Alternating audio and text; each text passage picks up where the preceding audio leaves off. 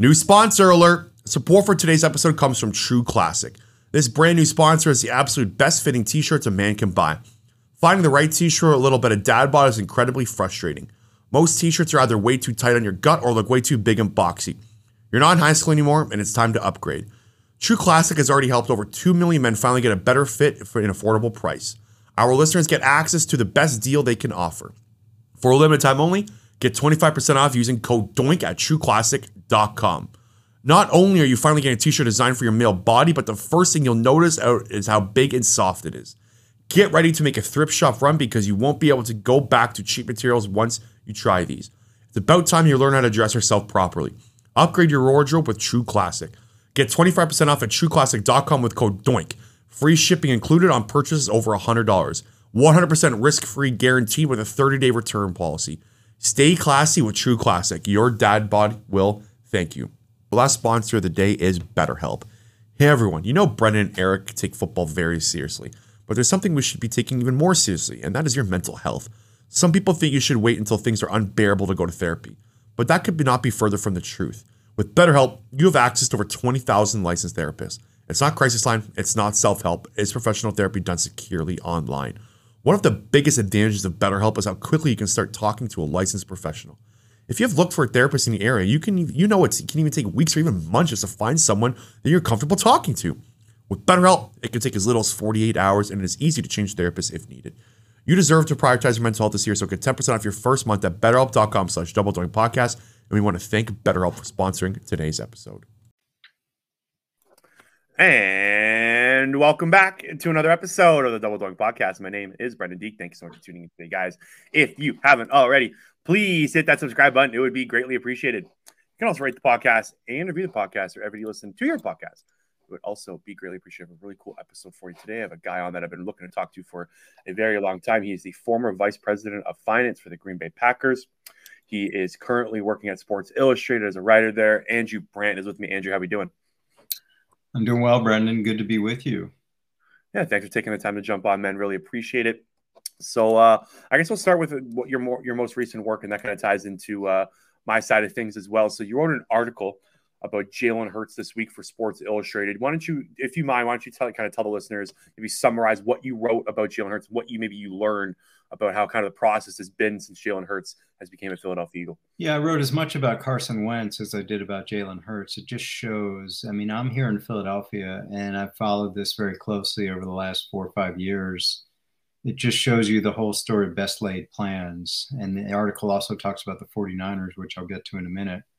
The plan was all Wentz. The Eagles were as all in on Carson Wentz as any team in the NFL has ever been all in on a player.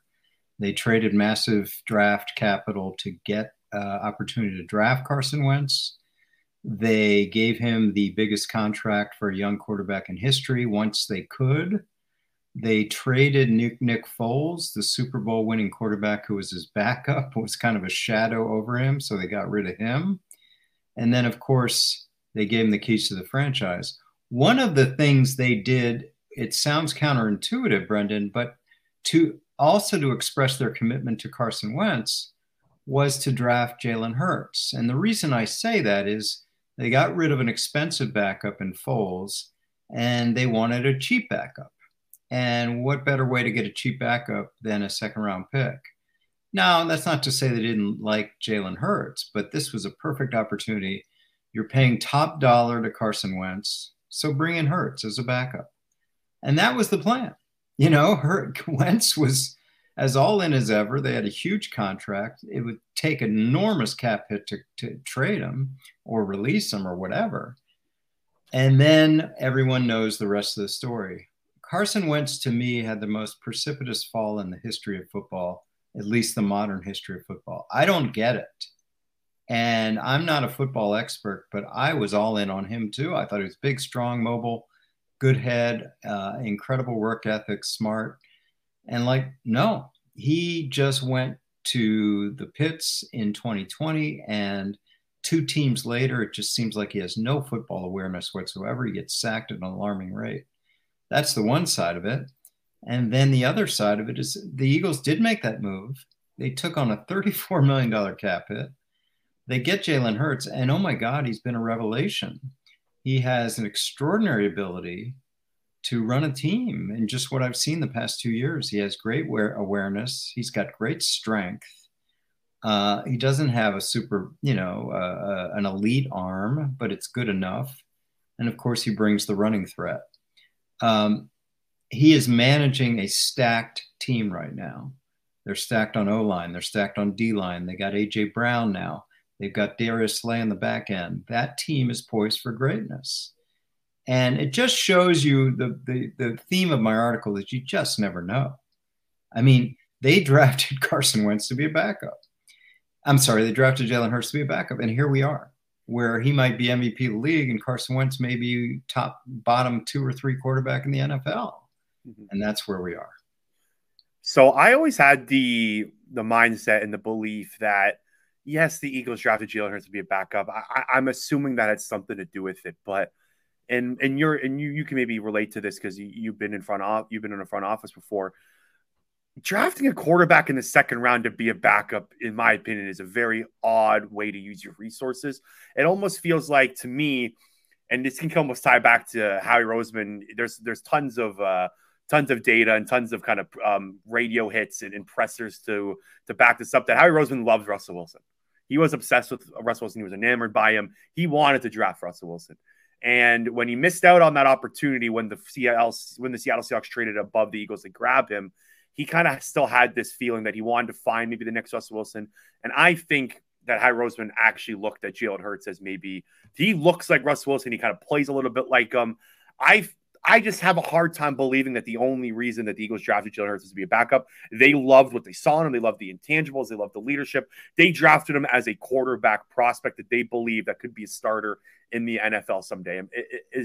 Is that kind of along those lines, or? Yeah, I don't believe it because of what they committed to Wentz. I mean, there's just no way that they're drafting a starting quarterback in 2021 or 2020 when they committed everything to Wentz. I mean, it's like pick a name, if someone drafted someone to be starter in Kansas City or drafted someone to be a starter in the Chargers or in the Bengals. I mean, they committed everything to this guy. Mm-hmm. I will say this because you bring up Russell Wilson, and listen, Howie Roseman's a friend. Where I'm talking to you, he probably lives 2 blocks from here. He can't get too much credit here because he did want Russell Wilson. Yeah.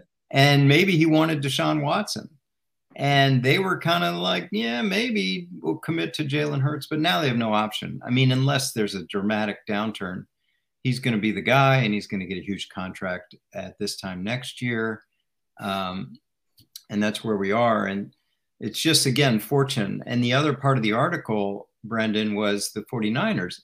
They are all in and still are on Trey Lance. They committed not 1, not 2, 3 number 1 draft picks.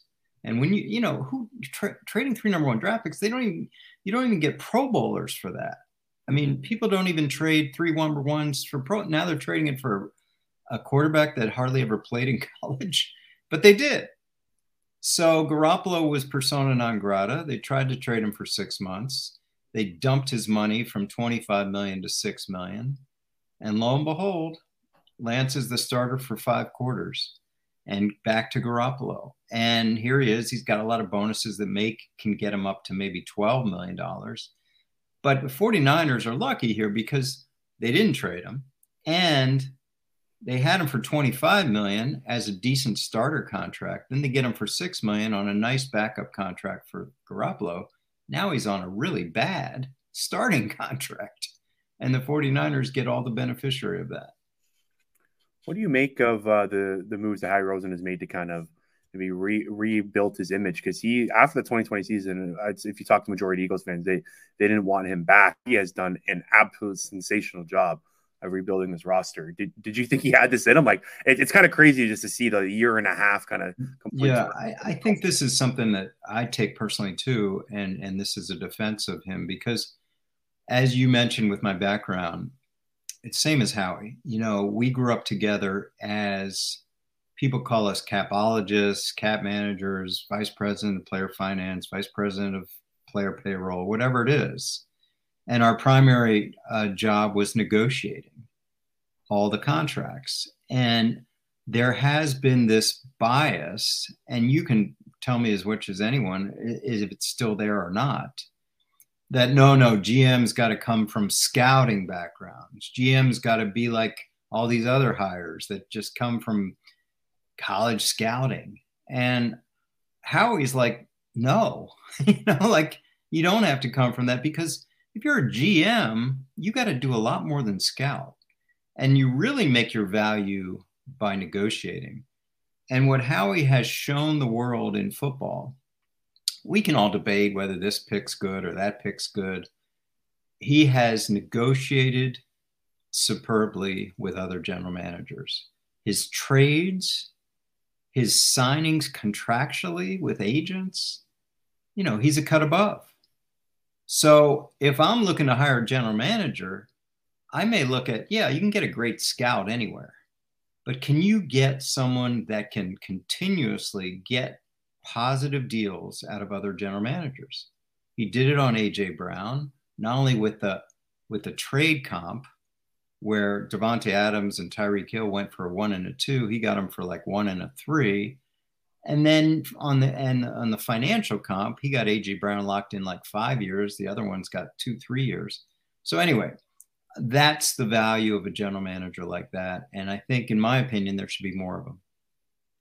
You can kind of almost pinpoint it to the rival in the NFC East, right? Like David Gettleman had kind of a scouting background. He was a football guy.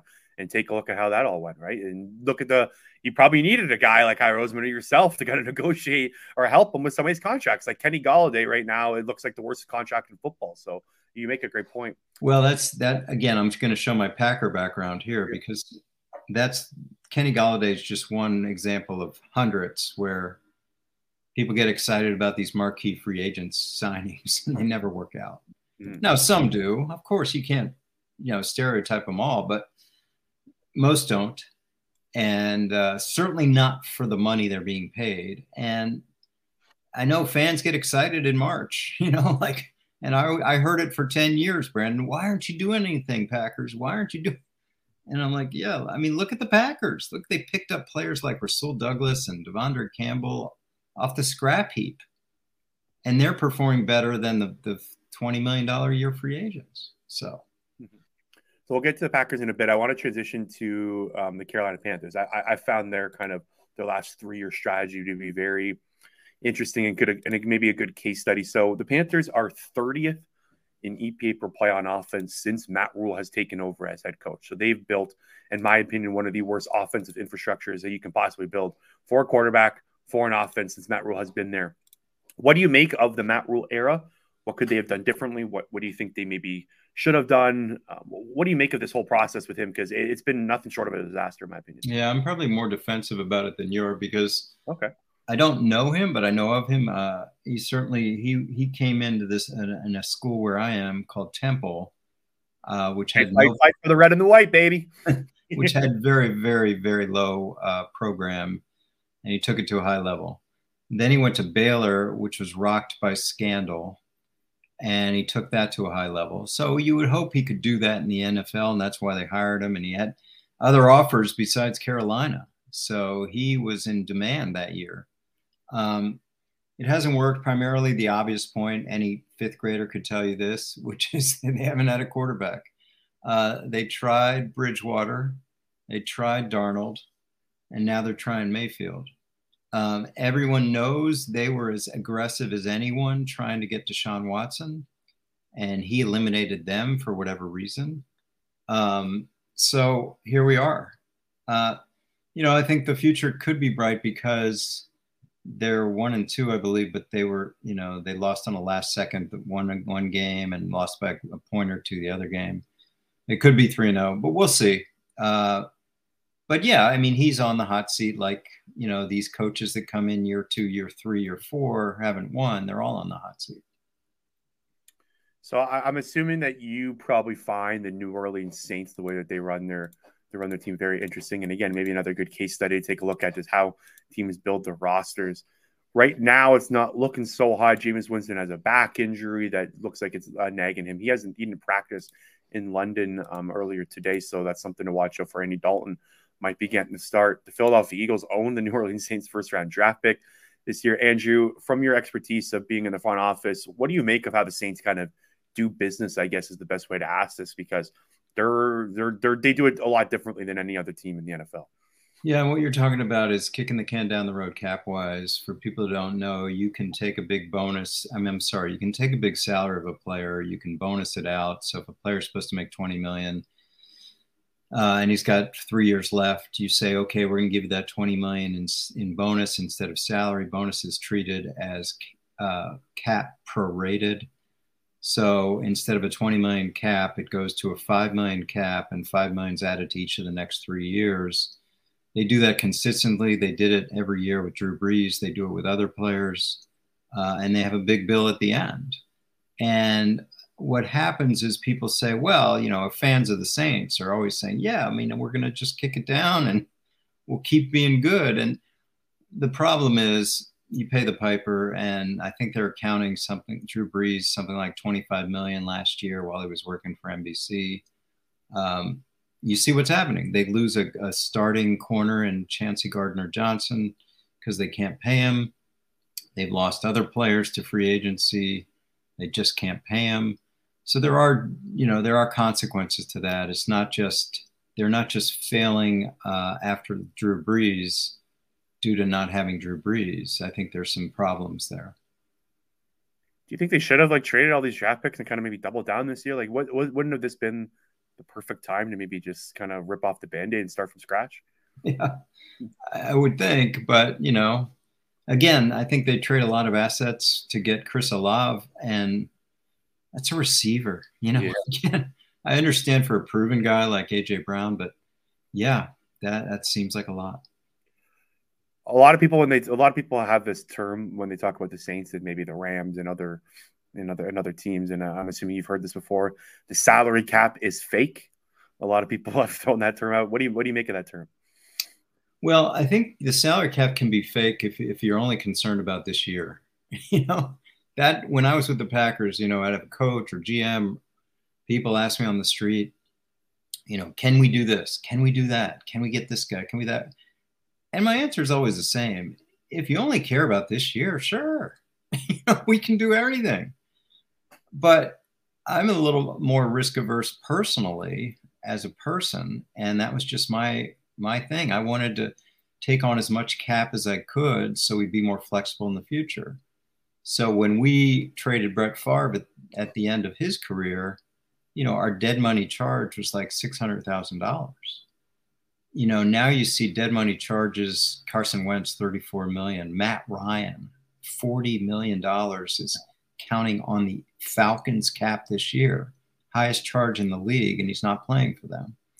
This is what gets you in trouble. And along those lines, Brendan, I totally disagree with the people that say, oh, you can't build a contending team with a $40 million quarterback. You absolutely can. Because think about a team right now. Probably 60% of your roster, 50 to 60% of your roster, think about that, is on rookie deals. And conservatively, say each of them has a cap number of $1 million. So that's 35 players, right? 35 million for 60% of your team. So now you have 175 million for the other 30% of your team. That's not hard. Mm-hmm. What gets you in trouble is what I just talked about, all the crap on the cap. The dead money for this guy or for that guy, or the extra money that you have on a quarterback because of all the restructures he's been doing. So that's the way I feel. So the Denver Broncos, famously this offseason hired a new head coach. They hired Nathaniel Hackett. They brought in Russell Wilson, and they paid him. I think he had a tweet. Was it 2025? Russell Wilson's going to be making $55 million or something like that. I think you had a tweet around that. And his contract is baffling. If you take a look at the cap hits that are coming later, and they are absolutely all in on Russell Wilson. I know it's been 3 games, Andrew, but you think they made the right call? I think no matter how much they deny it, I think they were all in on Aaron Rodgers, and they hired the Packers coach that was close to Aaron.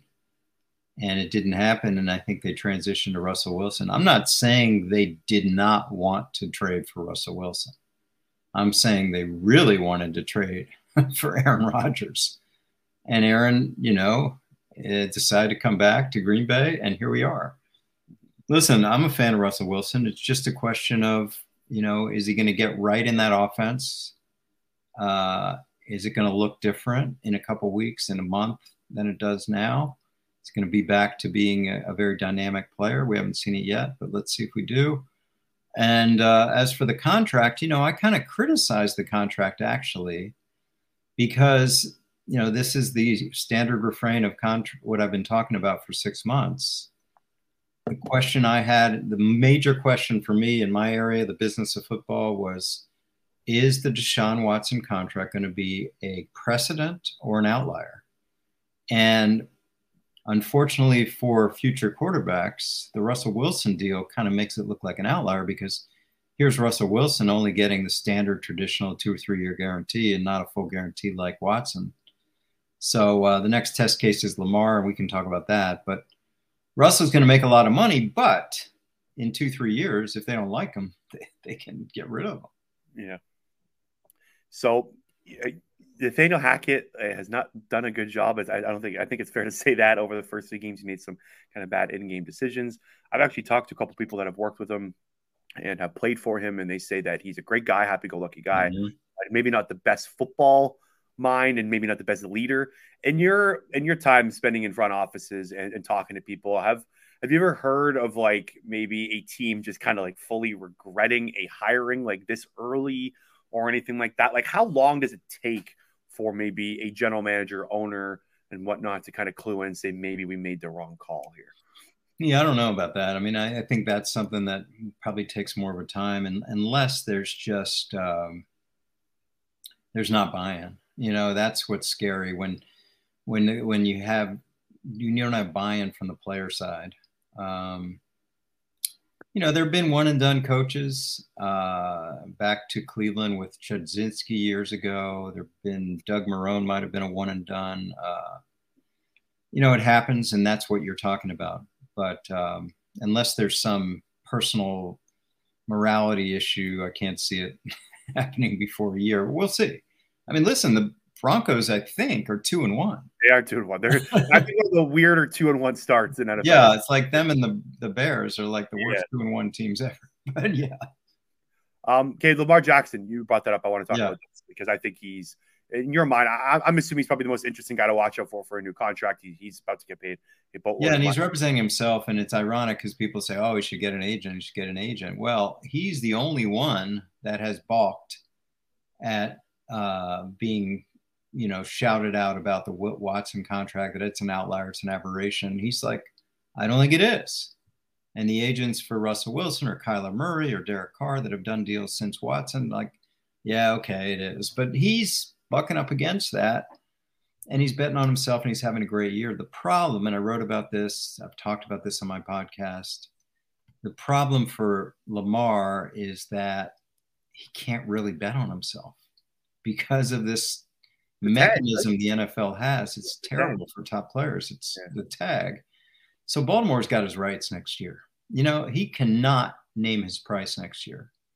And that's unfortunate because, again, you'll only have so many years at a high level, and he may just continue to go through this, and they may say, hey, we're never going to do the Watson deal, and here we go. So I'm a Lamar fan. I'm actually impressed at his negotiating because he's just not going to fall for the tailpipe trick that all the other quarterbacks are falling for.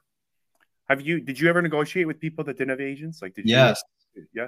What was it? I found it very difficult, Brandon, because I thought it would be cool. These players would say, hey, Andrew, you're cool. You're a former agent. I don't need an agent. And it was very hard. I won't name names, but players would say it would wreck relationships, right? Because I'm telling them they're not as good as they think. I'm telling them they don't have the worth that they think they do. It's very raw and emotional. It was very hard. And I lost relationships, my wife and their wife, that whole thing, and I appreciated the value of agents. I really did, because they're a buffer, for tough talk. How much do agents usually take from a contract? Well, the max in football is 3%, but for superstars, they're not paying that. Even number one picks aren't even paying that.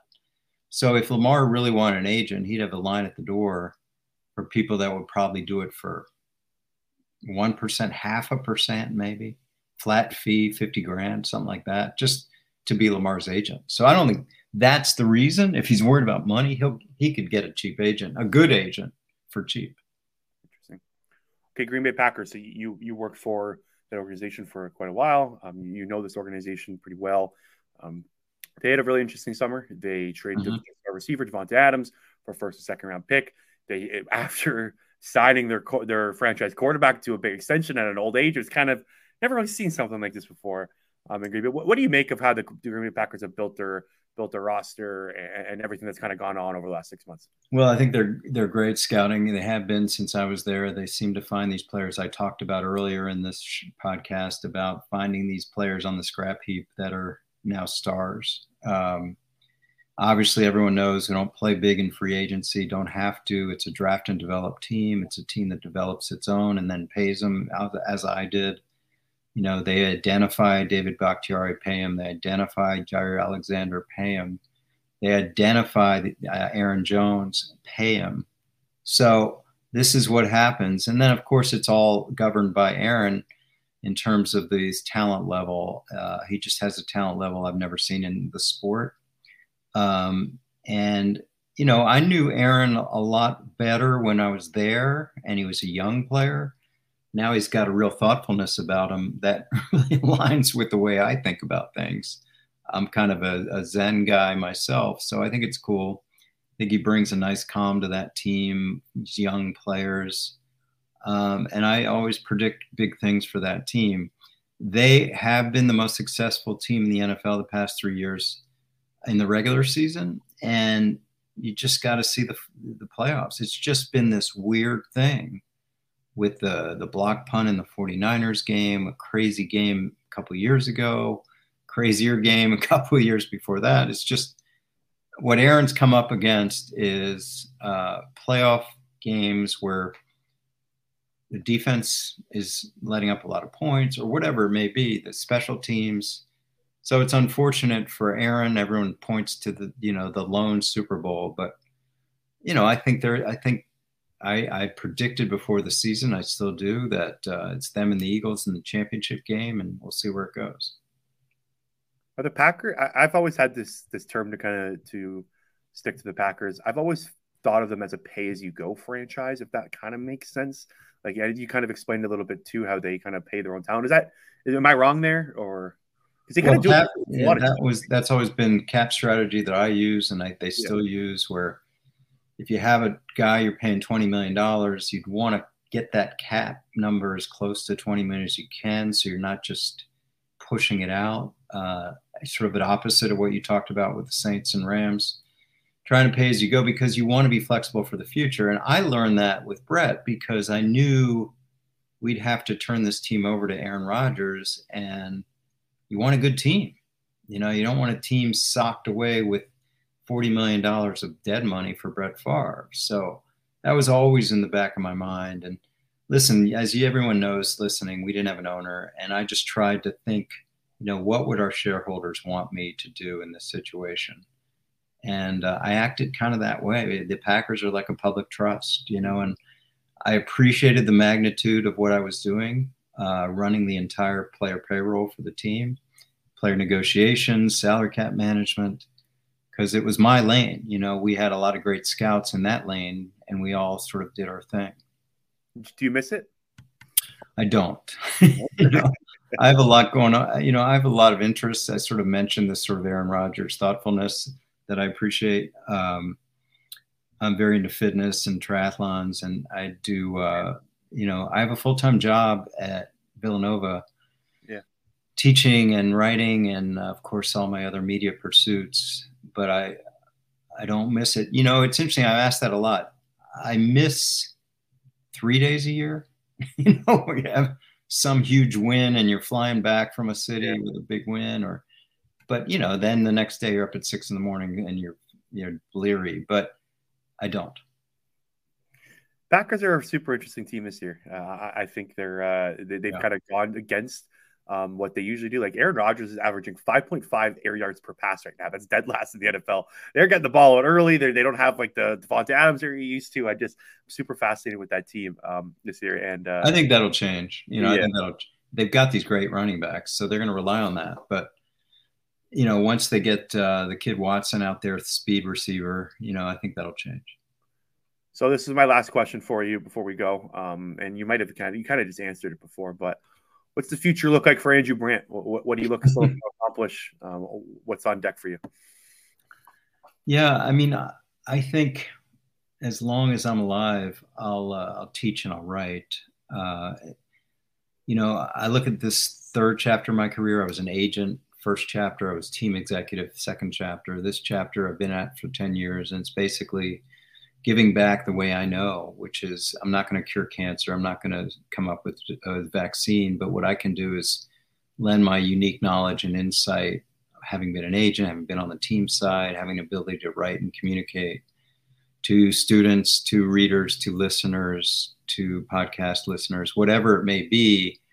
And I want to keep doing that. I'm developing my newsletter. I'm developing a premium part of my newsletter.